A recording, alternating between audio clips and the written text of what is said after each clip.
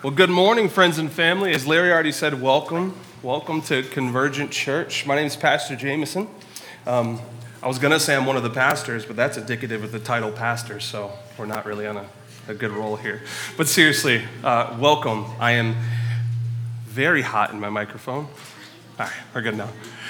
But welcome. I'm excited to be here to fellowship with you all, to worship with the saints. As we were singing, one line just really hit me that I just really wanted to think about and meditate on before I start preaching is this: I will not boast in anything, no gifts, no power, no wisdom, but I will boast in Jesus Christ, his death and resurrection. That's why we come on Sundays. That's why we sing. That's why we fellowship with one another throughout the week. That's why we tell people about Jesus, because he and him alone is our boast. Amen? Amen. That's why we come. If you're joining us for the first time, we are in a series we have titled Walking with the Word, and we're walking through the Gospel of John. We're currently in the 5th chapter, so if you have your Bibles, turn there with me. Today we're going to work through verses 30 through 40. So John 5, verses 30 through 40, and I'll just go ahead and read the text for us this morning. It says this: I can do nothing on my own. This is Jesus speaking. As I hear, I judge, and my judgment is just, because I seek not my own will, but the will of him who sent me. If I alone bear witness about myself, my testimony is not true. There is another who bears witness about me, and I know that the testimony that he bears about me is true. You sent to John, and he has borne witness to the truth. Not that the testimony that I receive is from man, but I say these things so that you may be saved. He was a burning and shining lamp, and you were willing to rejoice for a while in his light. But the testimony that I have is greater than that of John. For the works that the Father has given me to accomplish, the very works that I am doing, bear witness about me that the Father has sent me. And the Father who sent me has himself borne witness about me. His voice you have never heard, his form you have never seen. And you do not have his word abiding in you, for you do not believe in the one whom he has sent. You search the scriptures because you think that in them you have eternal life, and it is they that bear witness about me. Yet you refuse to come to me that you may have eternal life. This is the word of God. A recent study by the Sloan Institute of Management of various social media platforms concluded, after much study, that falsehood actually travels faster than truth. Did you know that? Falsehood travels faster than truth. Their study showed that it took the truth about 6 times as long as falsehood to reach about 1,500 people.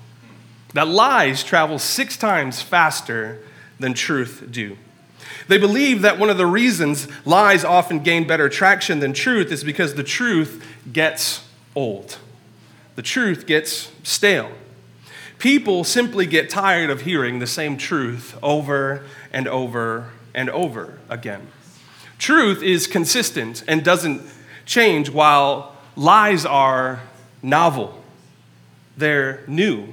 They offer us something new to think about. And at times, they can actually confirm internal ideas that we have about ourselves or about our world that might be contrary to truth.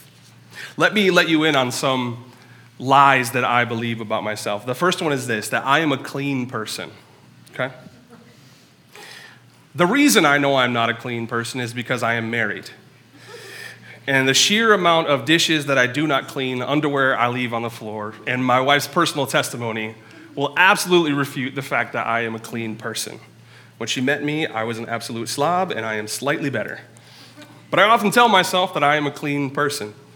Secondly, I often tell myself that I'm a fit person. I try to hit the gym at least 2 to 3 times a week. But the sheer amount of sugar that I pack into my body when I am not working out is astounding. Like 8 a.m. Jamison is like a health guru. He will tell you exactly what you need to do and exactly what you need to eat. But 10 p.m. Jamison just wants pizza rolls and Diet Dr. Pepper on hand until I fall asleep. Another lie that I believe about myself is this: I believe that I am an unloved person.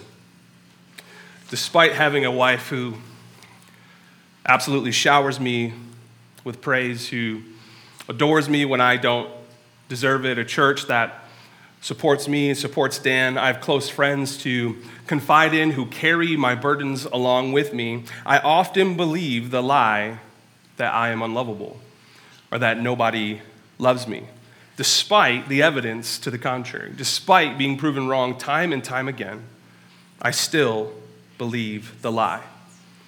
Maybe you're like me. Maybe you accept lies about yourself and lies about the world, even though there's mounting evidence that points in the other direction. Humans tend to listen to what jives with what we already feel on the inside. Or if we maybe don't like what we feel on the inside, we will listen to something that makes us feel something new. The author Mark Twain famously said this. He said, "A lie can race around the world and back while the truth is still lacing up its bootstraps."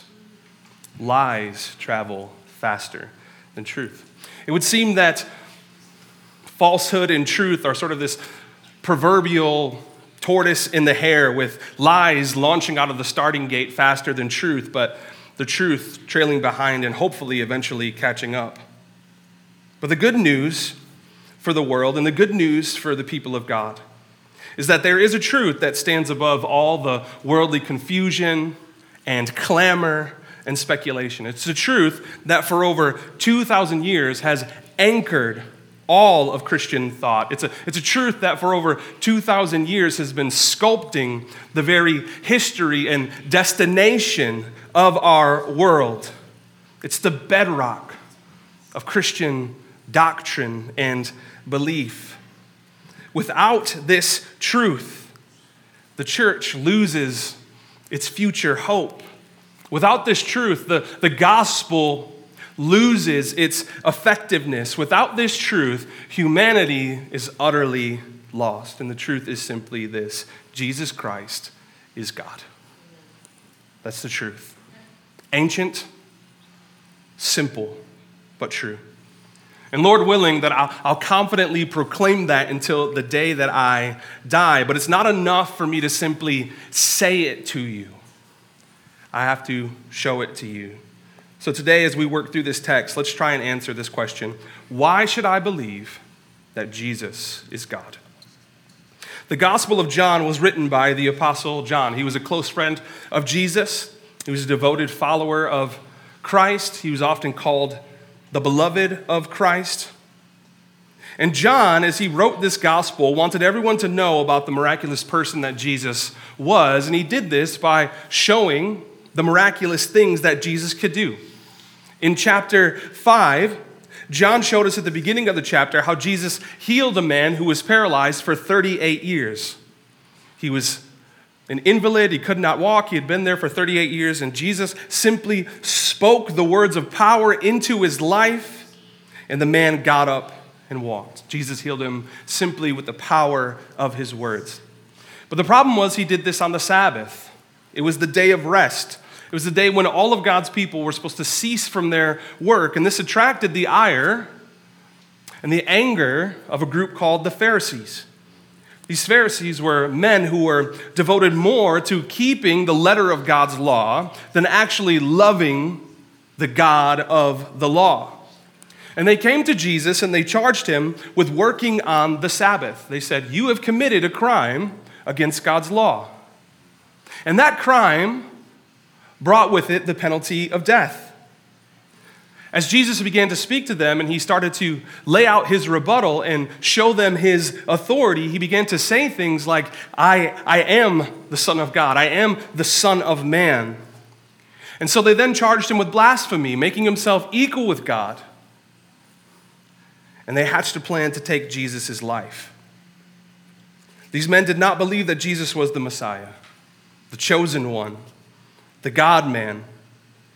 But Jesus wanted to show them and us that he is, in fact, God in flesh and blood.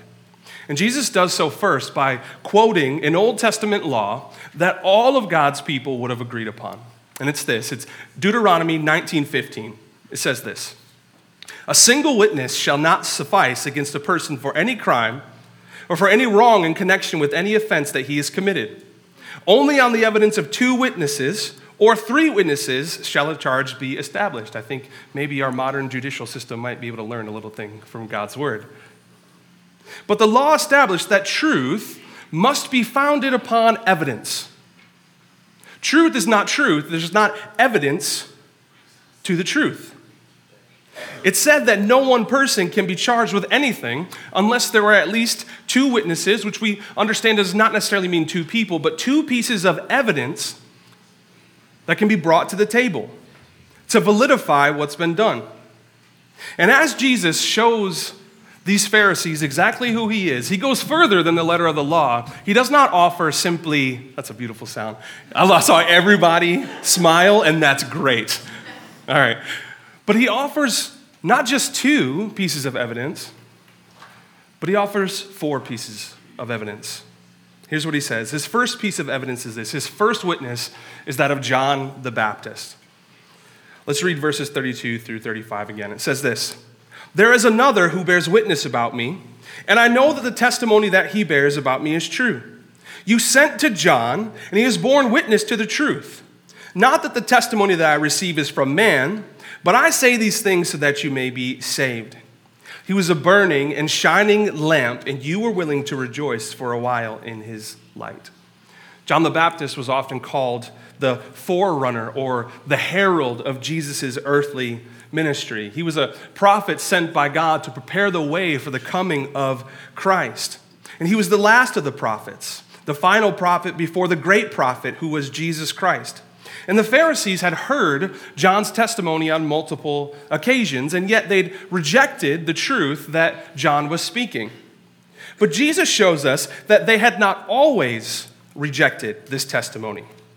At one point, early in John's ministry, the Pharisees had sent to John, either they sent a letter or asked him to reply, or they went to him, but someone went to him and asked him what he believed. What was his testimony? And John the Baptist had confidently told them that the Messiah, the Savior of the world, the God-man, was on his way.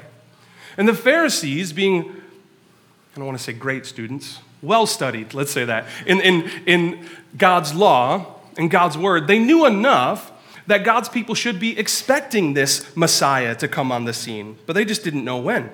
And when they heard that the Messiah was on his way, Jesus says that they rejoiced at this truth. They loved the testimony that the Messiah, the liberator of the Jews, the person who would eventually redeem and reconcile all of the nations unto God, was on his way. They were excited for the dawning of this new age. But when Jesus comes on the scene and John begins to point to Jesus as this Messiah, the Pharisees no longer liked the news that the Messiah was on his way. You see, Jesus wasn't the Messiah that the Jews were looking for. They believed that their Messiah would be this reigning and conquering king who would come in power and who would ultimately free them from Roman shackles. He would topple the Roman Empire, and he would establish this new Jerusalem, this new nation of the Jews that would reign in power. But instead of Jesus toppling Roman infrastructure, he toppled money tables in the temple. He toppled the thinking of the Pharisees. He came and he exposed these men as hypocrites. See, John had always been preaching that the Messiah was coming, and John's message didn't change. That truth did not change, but Jesus was not the Messiah that these Pharisees wanted. They wanted a Messiah who would look out at the world and expose the darkness out there, who would change things out there, but they did not want a Messiah who would come and force them to look inwardly and expose the darkness within them. And we too, as the church, can fall into the trap of expecting a Jesus to expose the hypocrites out there, to expose all the people who think differently than us, to expose all the people who believe differently than us. We can often expect a Jesus who is against the world, but we know that Jesus is for the world. And as we sang just a moment ago, he is for me, not against me. We must accept this Jesus that exposes the hypocrisy within, that exposes the lies within. But often when he does so, we can be uncomfortable. And just like the Pharisees, we can reject his word of truth. We can reject testimony about him.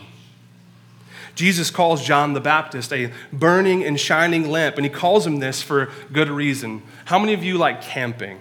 Got any campers in here? Okay. Anybody go jogging in the woods? Yeah? Have you ever been lost in the woods at night? And nobody? Yeah, someone back there's laughing. Yeah. Being lost in the woods at night is terrifying. It is absolutely terrifying. If you haven't, I want you to picture this, okay? Those of you who've been there, you're with me, everyone else, let's strap on our imagination hats, okay? I want you to picture yourself, right? You're lost in a dark forest. You're stumbling over tangled underbrush. You're being pelted by tree branches that you can't really even see.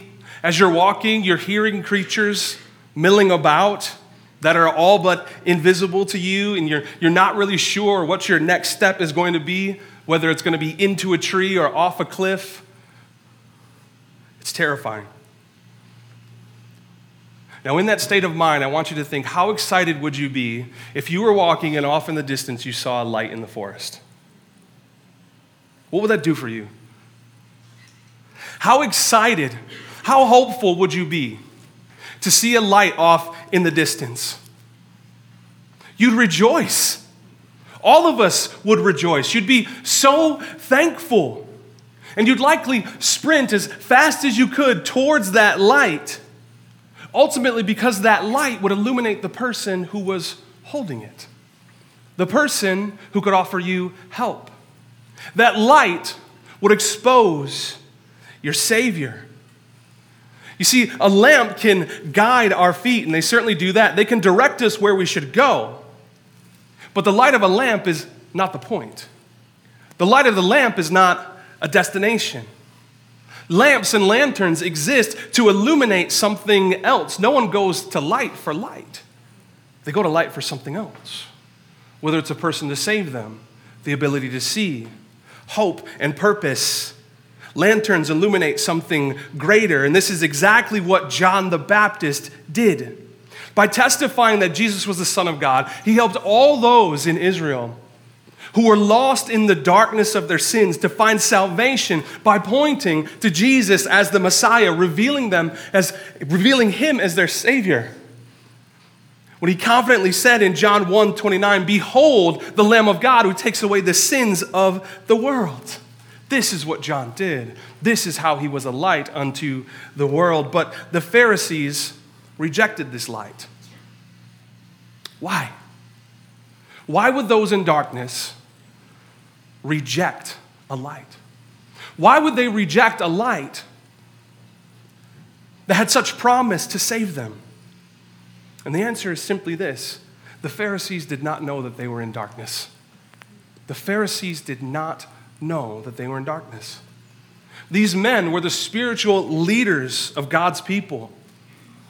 They were the teachers and the professors and the governors, and yet they did not realize that John had a revelation that allowed him to see in the dark, and they could not. 2 times in the Gospel of Matthew, Jesus calls them blind guides. In Matthew 15:14, he says this: "Let them alone. They are blind guides. And if the blind lead the blind, both fall into a pit."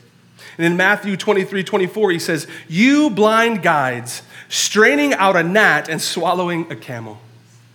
These men were so blind to the things of God that they made issues like someone not picking up their mat on the Sabbath, or someone not cleaning out the inside of their cup, or how long your beard was, or whether or not you had tassels on your hair, more important than seeking things like justice and mercy and love and helping your neighbor and honoring God.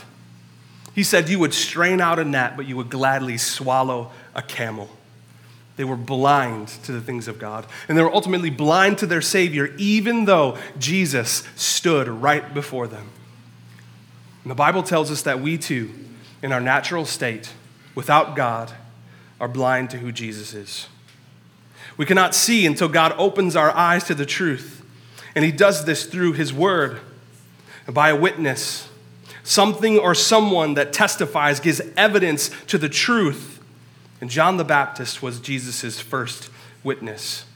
But Jesus calls another witness to the stand. It's the second one, and they are the works of Jesus. Read verse 36 with me. It says this, "But the testimony that I have is greater than that of John. For the works that the Father has given me to accomplish, the very works that I'm doing, bear witness about me that the Father has sent me." Jesus' miraculous works testify that he can be none other than the Son of God, the Messiah, the God-man. When Jesus walked the earth, he did many miraculous deeds. As a matter of fact, the New Testament chronicles for us at least 35 separate miracles done specifically by Jesus. However, in John's gospel, which we're in, it records only 7. These are the 7 miracles in the book of John. The turning of water into wine at Cana, the cleansing of the temple, healing the official's son, healing the invalid at Bethesda, opening the eyes of the blind, raising Lazarus from the dead, and a miraculous overflowing catch of fish. Other notable miracles of Jesus were the feeding of 5,000 people, which was actually more like 10,000 people. The Bible tells us it was 5,000 men, but that was not including women and children. The Bible tells us that Jesus cast out numerous demons from the possessed. He had power even over the powers of hell. It shows us that he cleansed the leprous, that he could eradicate disease. He was even Lord over all creation as he walked on water and calmed the waves of seas. The prophet Isaiah had much to say about the works that the Messiah would do when he came to his people. He said these things. He said that the blind would see. In Isaiah 29:18, he said this, "In that day, the deaf shall hear the words of the book, and out of their gloom and darkness, the eyes of the blind shall see." In the Gospels, we see that Jesus does, in fact, heal numerous blind people. Isaiah said that the deaf would hear. He said, "The eyes of the blind shall be opened, and the ears of the deaf unstopped." Jesus causes the deaf to hear on numerous occasions. He spoke of a time when the lame would walk. He said, "Then shall the lame man leap like a deer." We've seen in this chapter Jesus miraculously heal a man who had almost never walked. And lastly, Isaiah says, "And the tongue of the mute shall sing for joy." In numerous occasions, Jesus caused those without the ability to speak to actually speak. It's interesting that the Pharisees saw these miraculous works of Jesus and yet did not believe. But the crowds who followed Jesus, the people whom the Pharisees were charged with leading and instructing and teaching, when they saw what Jesus could do, they responded this way. They said, "When the Christ or Messiah appears, will he do more signs than this man has done?" When they looked at Jesus, they said, "Are these not the signs that the Old Testament told us would happen? Are these things not more miraculous than anything we've ever seen? If the Messiah is not this man, if the Messiah is coming, what more could he do? What more miraculous works? How else could he show that he has power over creation, life and death, disease, weather? What more could this man do?" And the text tells us that many believed. I'm wondering if anyone here has ever heard of the duck test. Those of you who are Monty Python fans are probably smiling a little bit. The duck test states simply that something can be identified by observing its traits and its habits. It can be identified by observing its traits and its habits. It's often quoted as this: "If it looks like a duck, and it swims like a duck, and it quacks like a duck, it's a duck." It's the duck test. Larry, would you raise your hand for me? That's Larry. Everyone say hi, Larry. He's like, I called him out of nowhere. Now imagine coming to Convergent Church week in and week out, seeing Larry sing songs about God, play his guitar, play the piano, worship the Lord, and then going up to Larry and going, Larry, are you a musician? Are you serious? Fred, raise your hand for me. Everyone say hi, Fred. Now imagine, Fred works for Apple, by the way. Now imagine, Fred shows up to the church, and he's not going to do this. No one get their hopes up, okay? Imagine Fred shows up, right? And he hands out new iPads to everyone in the church, right? Now listen. There's only two conclusions there, right? Either Fred works for Apple or he's an egregious thief, and a very good one at that. But the duck test is simple. We look at what something does. We look at its traits. We look at its ability to do things, and we make judgments based on that. If you looked at Larry, you would see that he's a musician. If you watched Fred, you'd believe he worked for Apple. And so the works of Jesus should have convinced the Pharisees that he was the Messiah, because he was doing everything that the Messiah could do. He was doing everything that the Messiah was said to do. Yet these men remained unconvinced. And some of you, I'm sure, remain somewhat skeptical about Jesus. But my friends, listen. If it walks like the Messiah, and it talks like the Messiah, and it does the works of the Messiah, can we not simply believe that Jesus may be the Messiah? He may be the God-man. And as if two witnesses, two testimonies were not enough, Jesus brings a third to the stand. He brings another witness to bear, another evidence that he is, in fact, the divine Son of God. And it's the words of Scripture. Verse 39 says this, "You search the Scriptures because you think that in them you have eternal life. And it is they that bear witness about me, yet you refuse to come to me that you may have life." The Pharisees were diligent students of the Old Testament, which they would ultimately refer to as the law and prophets. The law is known as the Pentateuch. It's the first 5 books of the Bible. It's Genesis through Deuteronomy, and the prophets were the recorded words of various witnesses, various prophets that God had sent to God's people, men whom God spoke through. They were messengers of his truth. They were agents of his personal revelation to people. And these men prophesied about what the Messiah would be like and these specific events that would take place in the Messiah's life and ministry. And did you know, I don't have time to go through all of them, but did you know that conservatively, Jesus fulfilled over 300 prophecies of what the Messiah would be like? 300.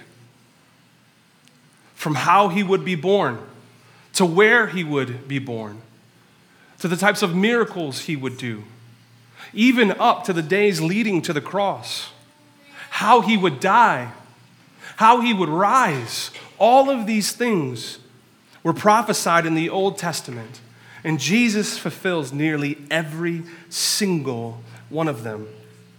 And while the Pharisees were diligent students of Scripture, they missed these things.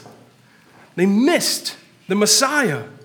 They also missed these 2 major themes of Scripture. Again, these men read the Bible, which would have at that time been the Old Testament. They read it simply as a practical manual, a way to be good, how to obey, a list of rules, do's and don'ts. But they didn't read it for its intended purposes. They didn't read it for the dual purpose that God preserved Scripture for us. Scripture has really only 2 main themes, and the first is this: mankind is hopelessly lost in their sin. That's the first theme.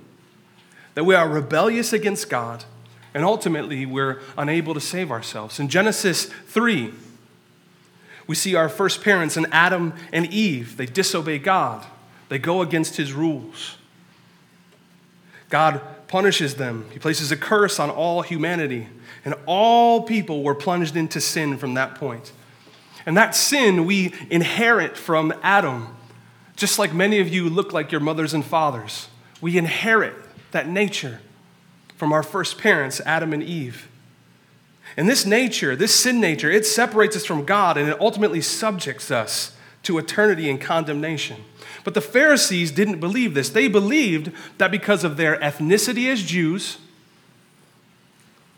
because of their adherence to the law, they would be saved. They thought that because they were sons of Abraham or other heroes of the faith, that God would forgive them, and that all they needed to do from this point on was simply obey God's law, and everything would be fine. But I ask you, for those of you who know Scripture, how does Scripture portray the heroes of the faith? How does Scripture portray them? Firstly, we have Noah, who had enough faith to build the ark, to find shelter with his family therein, and be saved. What does it say about Noah after he came out of the ark? It says that he planted a vineyard. He got ridiculously drunk, and he fell down naked in front of his sons. Imagine being recorded like that in Scripture. I don't even want that on my Facebook. But not even just Noah, what about Abraham, who's often called the father of our faith, who despite his apparent faith, lacked enough faith in God to actually believe God's promises and wait for a son. Instead, he had a son with a slave woman who was not his wife. Not only this, but on multiple occasions, he lied about being married to his own wife because he feared for his life. What about his grandson, Jacob, who was an heir of the promise? Jacob lied to his father, colluded with his mother, stole the birthright of his older brother Esau, and covered up his identity. Jacob's name means supplanter or usurper or schemer. And how could we forget about David? David, who recorded in Scripture, is recorded as a man after God's own heart. And yet, when David's heart was tempted to give him something he did not own, he slept with another man's wife. And so that no one would find out, he had her husband murdered. These are the heroes of your faith. These are the men that the Pharisees were believing, that this lineage, this ethnicity could save them. But no, my friends. These men all show that they are still hopelessly sons of Adam. They are all sons of Adam. But the second theme of the Old Testament is this, and this is the good news, that despite being sons of Adam and daughters of Eve, despite our sins, God promises to send us a Savior. Did you know, directly following man's fall into sin, in Genesis 3, God promises to send a Savior who would crush the head of Satan and who would lift humanity out of their sins, out of their rebellion against God. And every single page of the Bible is telling this story. Did you know that? From cover to cover, the Bible is about Jesus. Scripture testifies that there is one who is coming to save us. In the New Testament, it testifies that there's one who has already come to save us. These Pharisees believed that they could be saved by knowledge, by lineage, or adherence to the Scriptures. But Jesus is very clear. You look to the Scriptures because you believe in them, they have eternal life. And yet it is they that bear witness about me, yet you refuse to come to me to have life. Jesus is clear. The only way to have eternal life is by coming and running and trusting in Him. There is no other way. You may have grown up in church. Some of you probably know God's word much better than I do.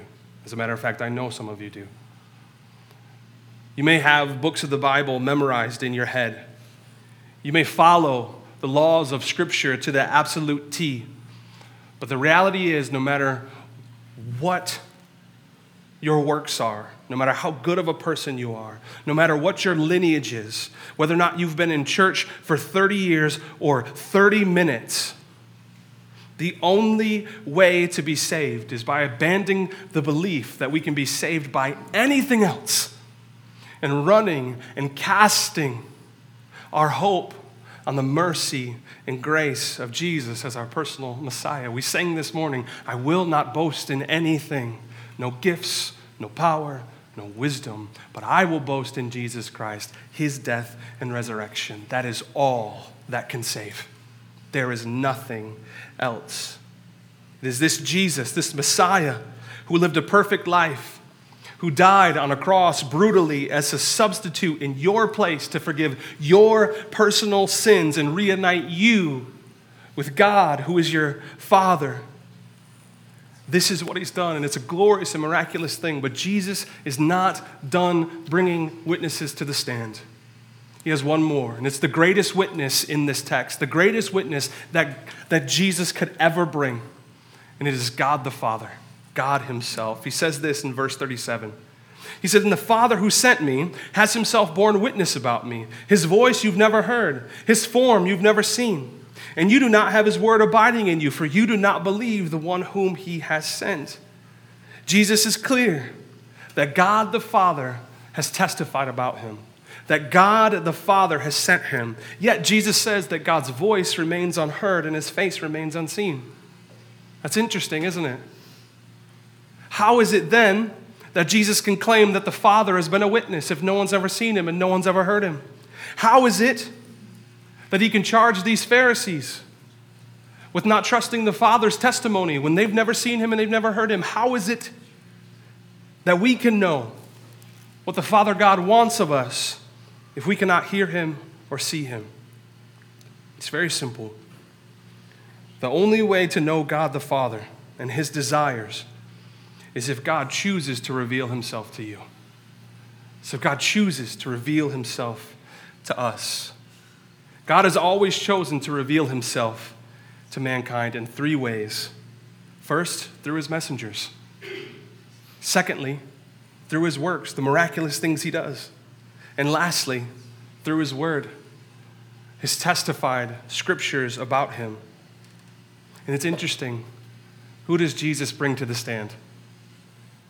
He brings John the Baptist, a messenger prophet to testify about him. His second piece of evidence are his miraculous works. Everything he's done that is contrary to the natural, but seems supernatural to his hearers. And third, he brings scripture. He brings the words of God, the messengers, the works, the words. All of these things bring witness to his deity. In the very same way that God has always revealed himself to mankind, Jesus reveals himself to the Pharisees. And it's the same way that Jesus reveals himself to us. I asked this morning, I started this question, why should I believe Jesus is God? And the answer is this, because the prophets, Jesus' works, the scriptures, and the Father tell us he is God.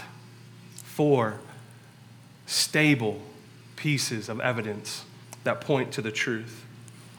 But just like the Pharisees who were blind, the only way to know God is by him revealing himself to us. And if you're here today, I just want you to know you're not here by coincidence. But an invisible hand of God has drawn you to this place. He has drawn you here to see the evidence. He's drawn you here to rejoice in the truth. He's drawn you here so that he could reveal himself to you, that you would hear about his life-giving power, that you would hear about his love, that you would hear about his mercy towards sinners, that you'd hear about his plan for redemption and ultimately your need for salvation. You're here because God wants to show you that you need Jesus. And that doesn't matter if you have not placed your faith in Jesus or you already have. We are here because we need Jesus. Amen? Amen. So if you don't know God, and yet you want to know God, not to simply follow a set of rules, but come into a literal relationship with the ruler of the world, the author of creation, the Father God. The Bible tells you this, that you must accept the testimony about his son, Jesus. You cannot come to the Father unless you first come to the feet of Christ.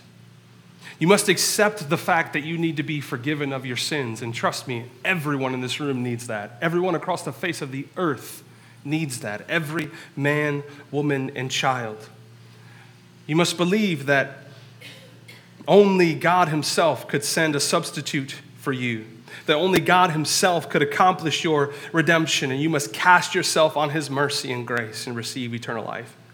The Bible tells us that when we place our faith in Jesus, we are saved. So many world religions expect you to come and do things, to look at the list of do's and don'ts and to live up to the expectation. But Christianity says this: I could never, even in my best efforts, on my best day, the best millisecond of the best day of my life, I could not do what God requires of me. And so God in his grace says this: Jamison, what you must do is trust in my Son. Place your faith in him, not in yourself. Stand on his righteousness, not on your own. Believe in him, not in your power and your ability. And that's the beautiful thing about Christianity, is we are saved by faith, by grace, and in that we are saved. To the church,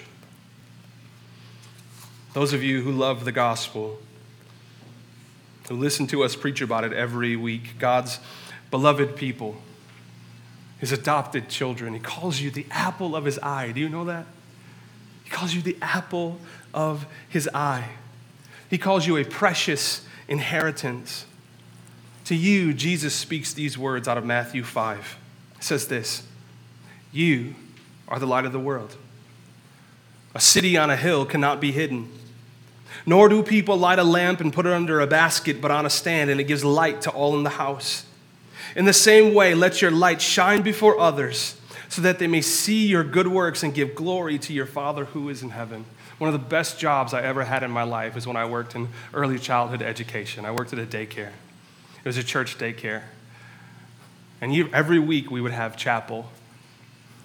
And one of the most amazing things was sitting there with these children, and we sing a very simple song. It went like this: this little light of mine, I'm gonna let it shine. This little light of mine, I'm gonna let it shine. That is the truth of what God has called us to. He has called us to be a light in the darkness for those who do not see and cannot see. He has called us to be witnesses, to gladly take the stand and say, no, I know the way, I know the truth. There is evidence. Jesus Christ is God, and he can be your Savior. We are called to be bright lights, to be lamps like John the Baptist, to tell people about God's love and power and compassion and his saving mercy. We're called to this. We are called. And yet I understand that many of us, myself included, often lack that light. We lack that power. We lack that unction. We lack that boldness to tell someone about Jesus, and that is why we must also pray, church. And so if you're part of Convergent Church and you've been coming here for a while and you're like, man, I want to tell people about Jesus. I want to be on the mission. I want to have gospel conversations, but I don't know how to. I want you to start here. I just want you to pray. Because here's the reality. Lamps have to be lit. They have to be lit.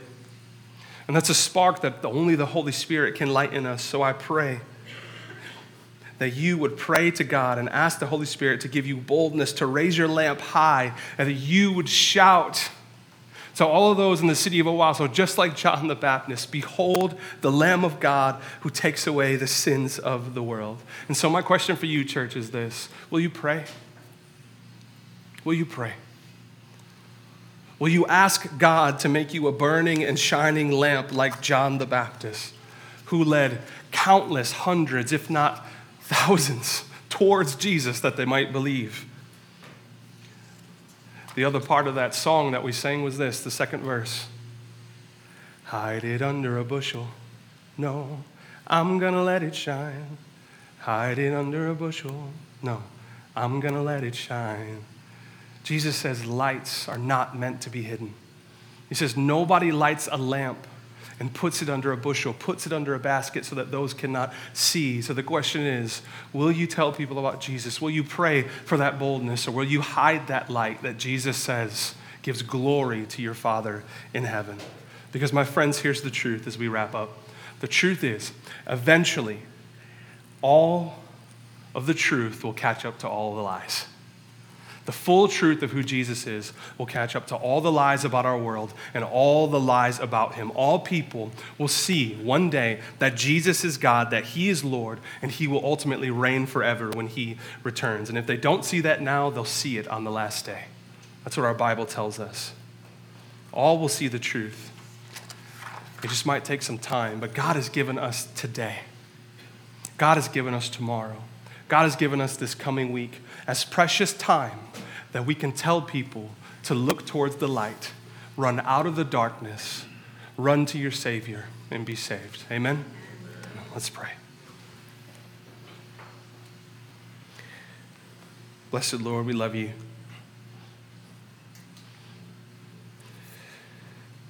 Jesus, we're so thankful that you're God. We're so thankful. We're thankful that you came in the form of man to show us that you are like us and that you empathize with us. That you came in the form of man so that you might stand in our place. But Lord, we thank you that you are God because you are holy. You are God and that makes you perfect. So Lord, we know that only you could stand in our place. There's no one like you, God. There's no one like you, Jesus, and we're so thankful for you. Lord, I pray that you would help the people of Convergent Church to come to you and humbly submit our lives and pray, Lord, that you would light a fire in our hearts. Lord, that you would place a groaning in our bellies for those who do not know you. Lord, that you would put a confidence deep within us that knows that you are the only way and that you are the truth that stands above all other truths. Lord, I pray that you would bring us into a place of full surrender that would simply say, Lord, I'm ready to go. Lord, I'm ready to speak. Lord, I'm ready to do. Lord, I want my words and my actions to testify of you just like John the Baptist. Lord, I want to be a witness to your saving power and your glorious life. And Lord, help us. Lord, even as we pray, give us the words to speak. And Lord, set us on mission for your glory. You've told us that the harvest is ready, but that the workers are few. Lord, I pray by the power of your Holy Spirit, you would put us to work. We bless you in Jesus' name. Amen.